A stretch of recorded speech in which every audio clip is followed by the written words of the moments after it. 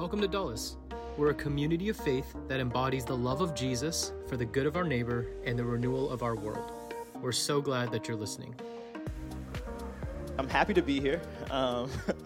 Like Brad said, I moved to the Loudoun County area late last year. It's been great. I met Brad. We became fast friends, meeting over coffee, texting back and forth. And a few weeks into us hanging out, I'm like, man, this Brad guy might be one of my best friends, right? But then I realized as I'm hanging out with him, I'm like, oh no, he's actually like this with everyone. And I think it just goes to show what kind of person he is. A few things I want to tell you about your pastor, in case you don't already know. The first thing is that he's as genuine as they come. He's the same guy on Sunday as he is on any other day of the week that you'll catch him. He walks with honesty and integrity and vulnerability. I think is very honorable. The second thing I want to tell you about Brad is that he really loves people that are different from him, all kinds of people, and I really just think that's a reflection of the love that he has for Jesus. And the last thing is that his wife, Amy, is the best thing about him. So if you haven't met Amy, you should meet her. Both of them have been so kind to me since I've moved here, so I'm just super grateful. I'm going to pray, Dulles, and then we're going to get right into the Word. God, I thank you for this time. I thank you for the opportunity to be able to speak to your people. Lord, I pray just for open hearts and minds that you would just use me and say exactly what you want to say, Lord, and that we might walk out of here better than we walked in. In Jesus' name I pray, amen. So this message I'm going to speak today is it's a really personal message to me because it's about a topic that God has really been teaching me about over the past few months. And so we're going to go on this journey together. And the title or the theme that I'll be speaking from today is It Ain't You. It ain't you. Repeat after me, say, it ain't you. See, I want to teach you some modern language today, something that the kids are saying, right? So if a young man, particularly a young man, is, trying to express how cool he is or how respected he is or maybe how good he is at what he does, he might say something like, I'm him.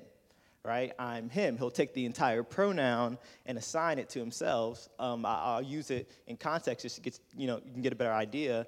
Maybe someone's walking in somewhere and he's walking in with a friend and he says, do you see how they looked at me when I walked in here? I told you I'm him, right? So this is how they use the expression. Women, they might use it too. It's not a perfect equivalent, but they might say I'm her or, ladies and gentlemen, her. But church, I've come to tell you today lovingly that you ain't him and you ain't her.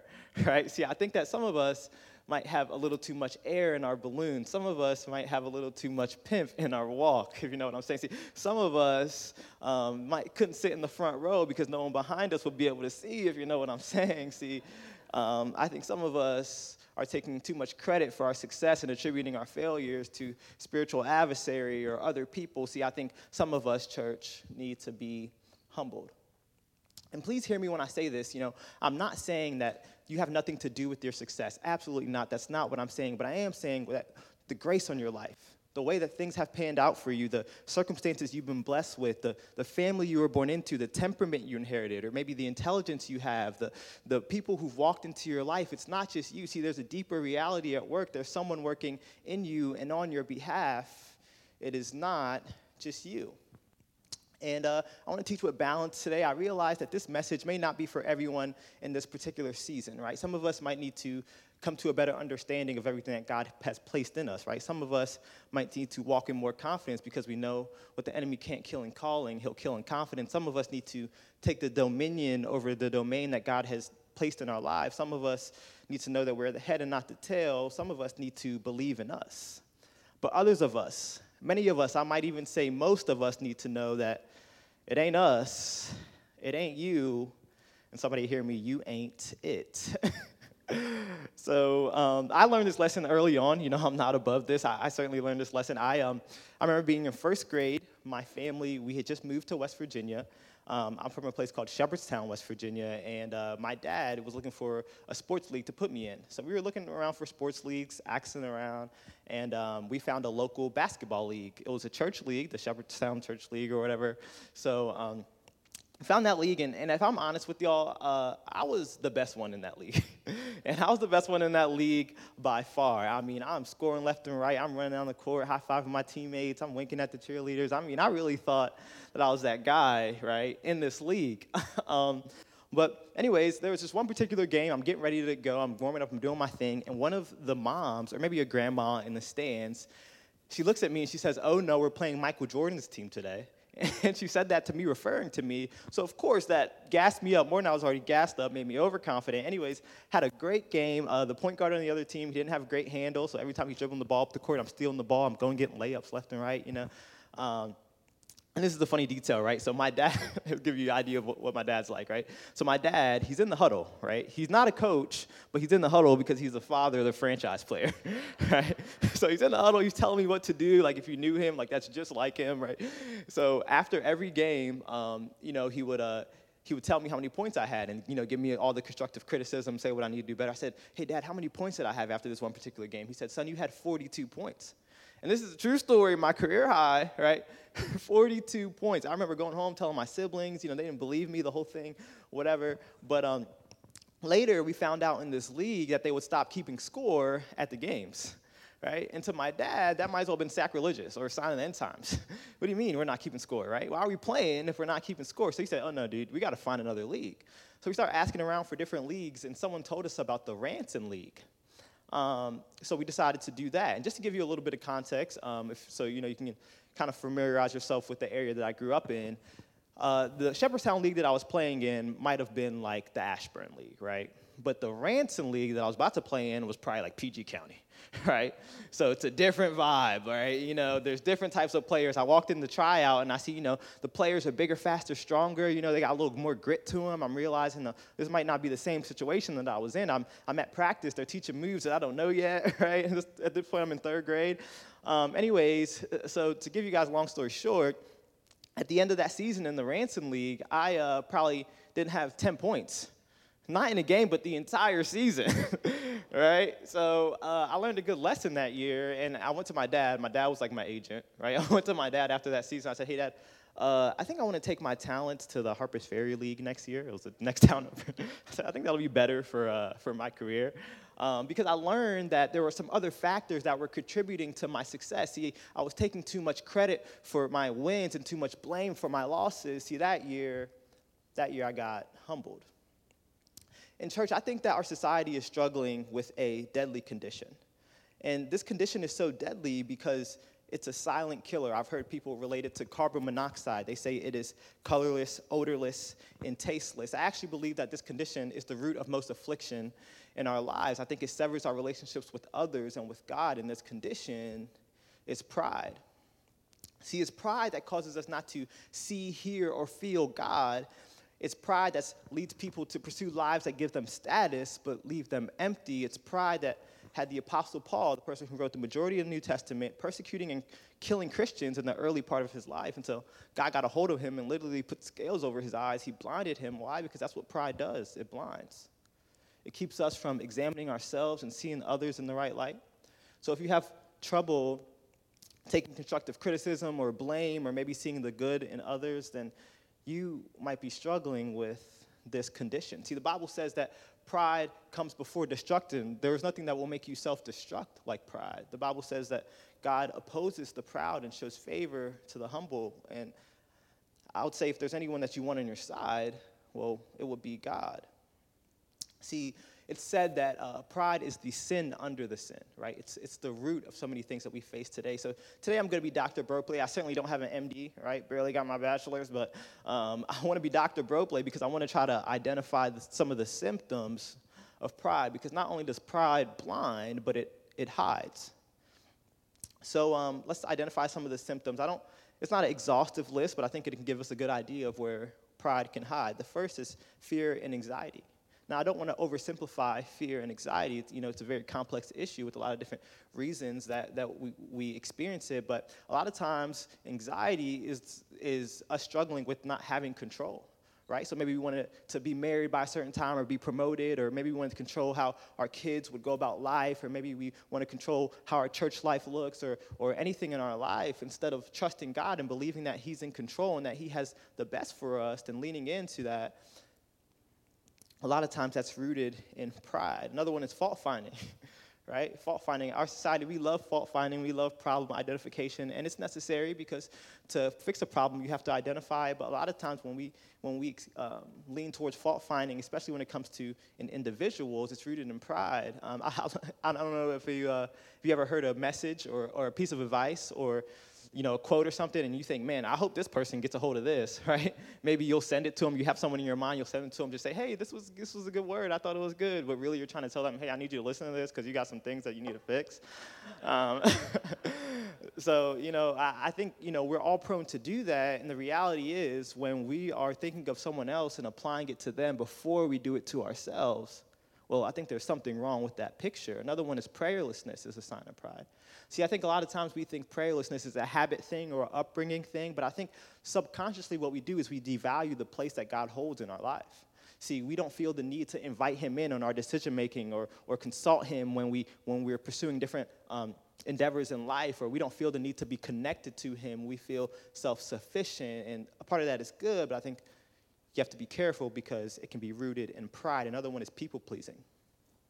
Because I think the root of people-pleasing is preservation of social standing and self-image. So if you've become so concerned with how people are viewing you, and then you can't show up and serve them in the way that they need, or you can't show up in a way that is necessary because you're concerned about putting your likability or your social standing at risk, well, I think that's pride. And honestly, I think some people right now might be like, man, what does this 20-something-year-old have to tell me about God and life and virtue? And I would say, that might be pride too.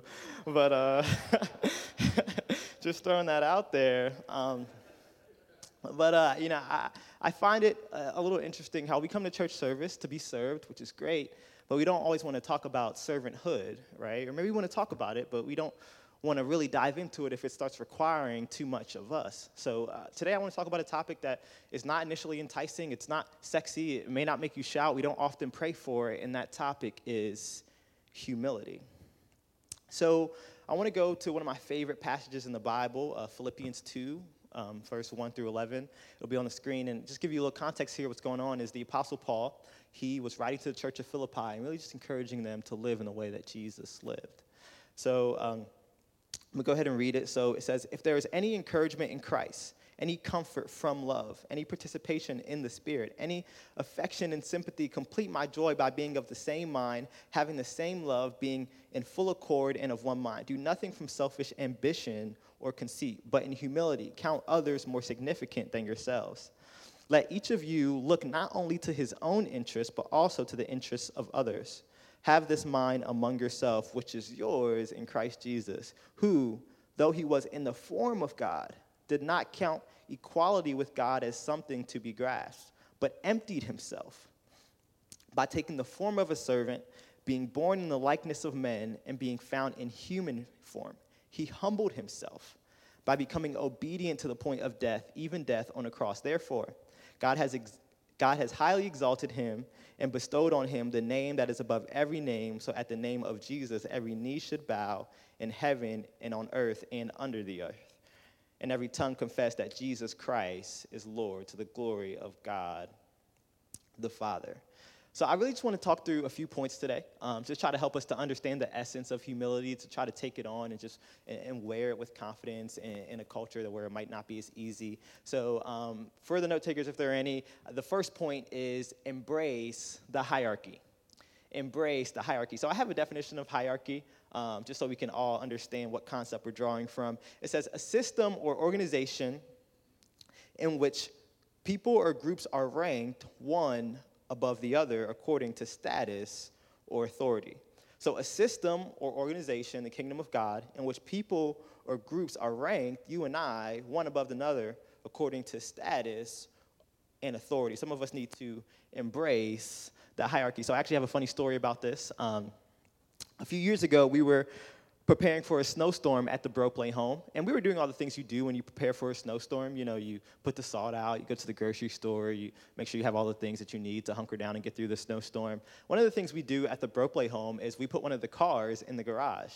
And the reason that we do this is because, it protects the cars from the elements, you don't have to clean it off, everything else. It just makes it easy for you once you have to go out and clean.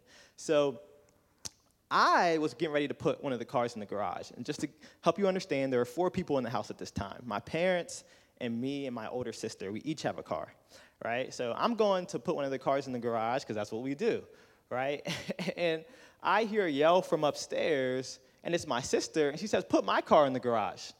And I'm looking at her, I'm like, I'm confused. I'm like, no, your car does not go in the garage, because I think, we all know which car goes in the garage.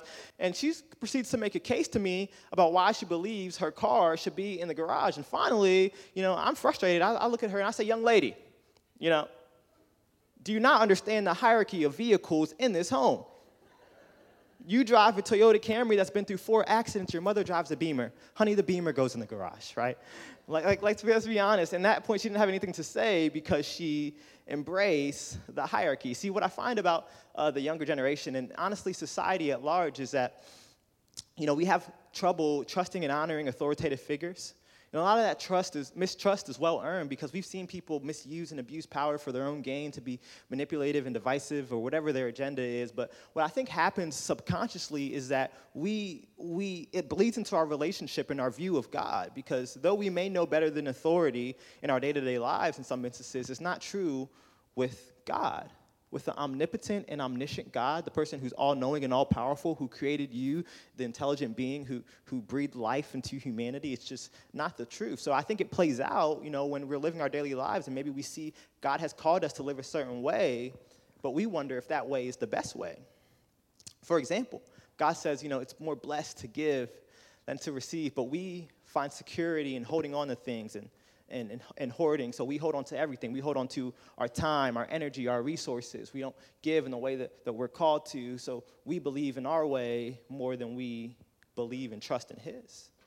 Or maybe when God calls us to forgive, but we've been burned in the past, so we decide to isolate ourselves and live guarded and not love people in the way that we're called to. So really it's leading us to a life of bitterness and contempt. And God's saying, "I know that, but if you would trust me and release it and give it to me, then you would be a lot better off." And another one is, when we worry. And maybe we worry because it gives us a sense of urgency, or we feel like, when we worry, it sparks some type of movement to get things done, or maybe expresses people that we care. But God's saying, you don't need to worry. But we believe in our way more than we believe in His. So I want to go to the Bible, to the text again, and I want to take a look at John the Baptist. I love John the Baptist and when he gets introduced into the Bible, because his life and the way that he's described in the Word really depicts humility, and I think it gives us a good framework to understand how to carry this out in our day-to-day lives. So I want to go to John chapter 1, verse 19 through 27. So it says, "And this is the testimony of John when the Jews sent priests and Levites from Jerusalem to ask him, 'Who are you?' He confessed and did not deny, but confessed, 'I am not the Christ.' And then they asked him, 'What then? Are you Elijah?' He said, 'I'm not.' 'Are you a prophet?' He said, 'No.' So then they said to him, 'Who are you?' So we need to answer to those who sent us. 'What do you say about yourself?' He said, 'I am the voice of one crying out in the wilderness, make straight the way of the Lord,' as the prophet Isaiah said." Now they had been sent from the Pharisees. They asked him, "Then why are you baptizing if you are neither the Christ, nor Elijah, nor the prophet?" John answered them, "I baptize with water, but among you stands one you do not know, even who comes after me, the strap of whose sandal I'm not worthy to unite." See, so there are a few things from this passage that I think we can really draw from to understand how to walk and carry out humility. And the first thing is we have to know our place. What I love about John the Baptist is that he knew his place. You ever been to a sports game or a concert, right? And you're balling on a budget, so you got some bad seats, right? But you look down ahead and you see some empty seats there, and you would hate for those seats to go to waste, right? So you wait about 20 minutes, so you slide right down to those seats. I know, I've never done it. Andrew probably has. So you slide down to those seats, right? And all of a sudden you see something in your peripheral vision, and they're talking to the concierge, they're pointing at you. They're talking to the concierge, they're pointing at you, and you're not looking at them because if you don't see them, they'll disappear. And then all of a sudden you get a little tap on your shoulder, and you got to go back up to your seat because the people just came late. I had a similar experience last summer. I went to an Orioles game, And I sat down by this older gentleman, and I sit down, I'm ready to have a good time. And he says to me, "Oh, that seat's taken." And I think he's joking. I'm like, "Oh, yeah, no, it's taken by me, right?" Yeah. And then he says it again, and I still think he's joking. And then finally he's like, "Do you want me to call security?" I'm like, "Dude, call security, right? This is my seat. I know it's my seat. I double-checked." And then finally, we both take out our tickets. We both look at our seats, and it turns out he was the one in the wrong seat. See, the thing about not knowing your place is sometimes you might end up getting put in your place. See, the thing about not being humbled is sometimes you have to be humbled. And, I rather know my place than have to be put in my place. I've experienced it many times in life before. I love that John the Baptist knew this, right? They were asking him, they said, "Who are you?" right? He knew that he was playing a small part in a bigger story.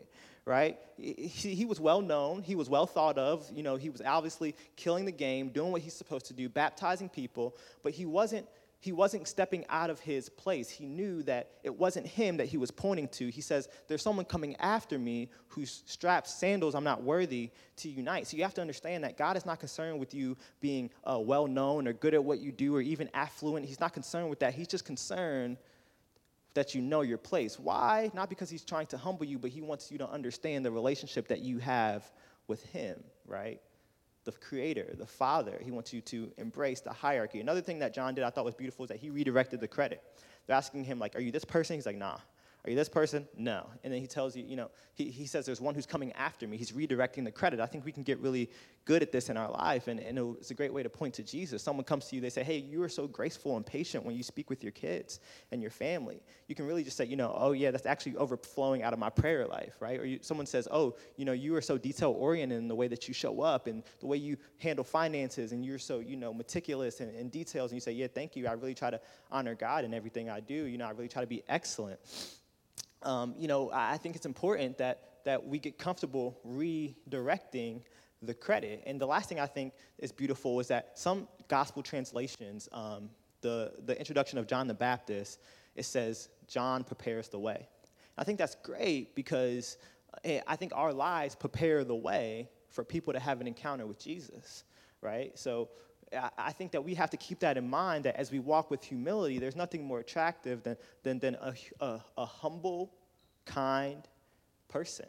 See, it doesn't take away from anything that you are, right? If you truly know who you are, if you truly believe in all the gifts that God has placed in you, if you truly understand your place in this world and how you're called to live, you don't have to put on anything to confirm that or to display that. All you have to do is be humble, and God, through you, will speak for itself. So we are called to know our place, redirect the credit, and prepare the way. Another thing that's important for us to know is that humility leads to emptying ourselves. It leads to emptying ourselves. I thought this was interesting. You ever hear someone say they felt used? Maybe, their skill set is getting overused at work, or maybe in volunteering, they feel used. But then in church circles, they have this saying where people say they want to be used by God. And I think it's important for us to know that being used by God always means that we're being used for others. And please hear me, what I'm not trying to say is that we allow ourselves to be abused and mistreated, but it's just important to know that God's driving narrative is love. And what is love? It's giving, service, and sacrifice. So if we want to be used by God, we have to know that we're being used for the good of others, right? In the Bible, if I keep it real today, church, if we're not helping anyone, we're not being used by God, because God's driving narrative is love. See, I think that a lot of times there's a misconception about humility, that it causes us to hide, but really it compels us to contribute, right?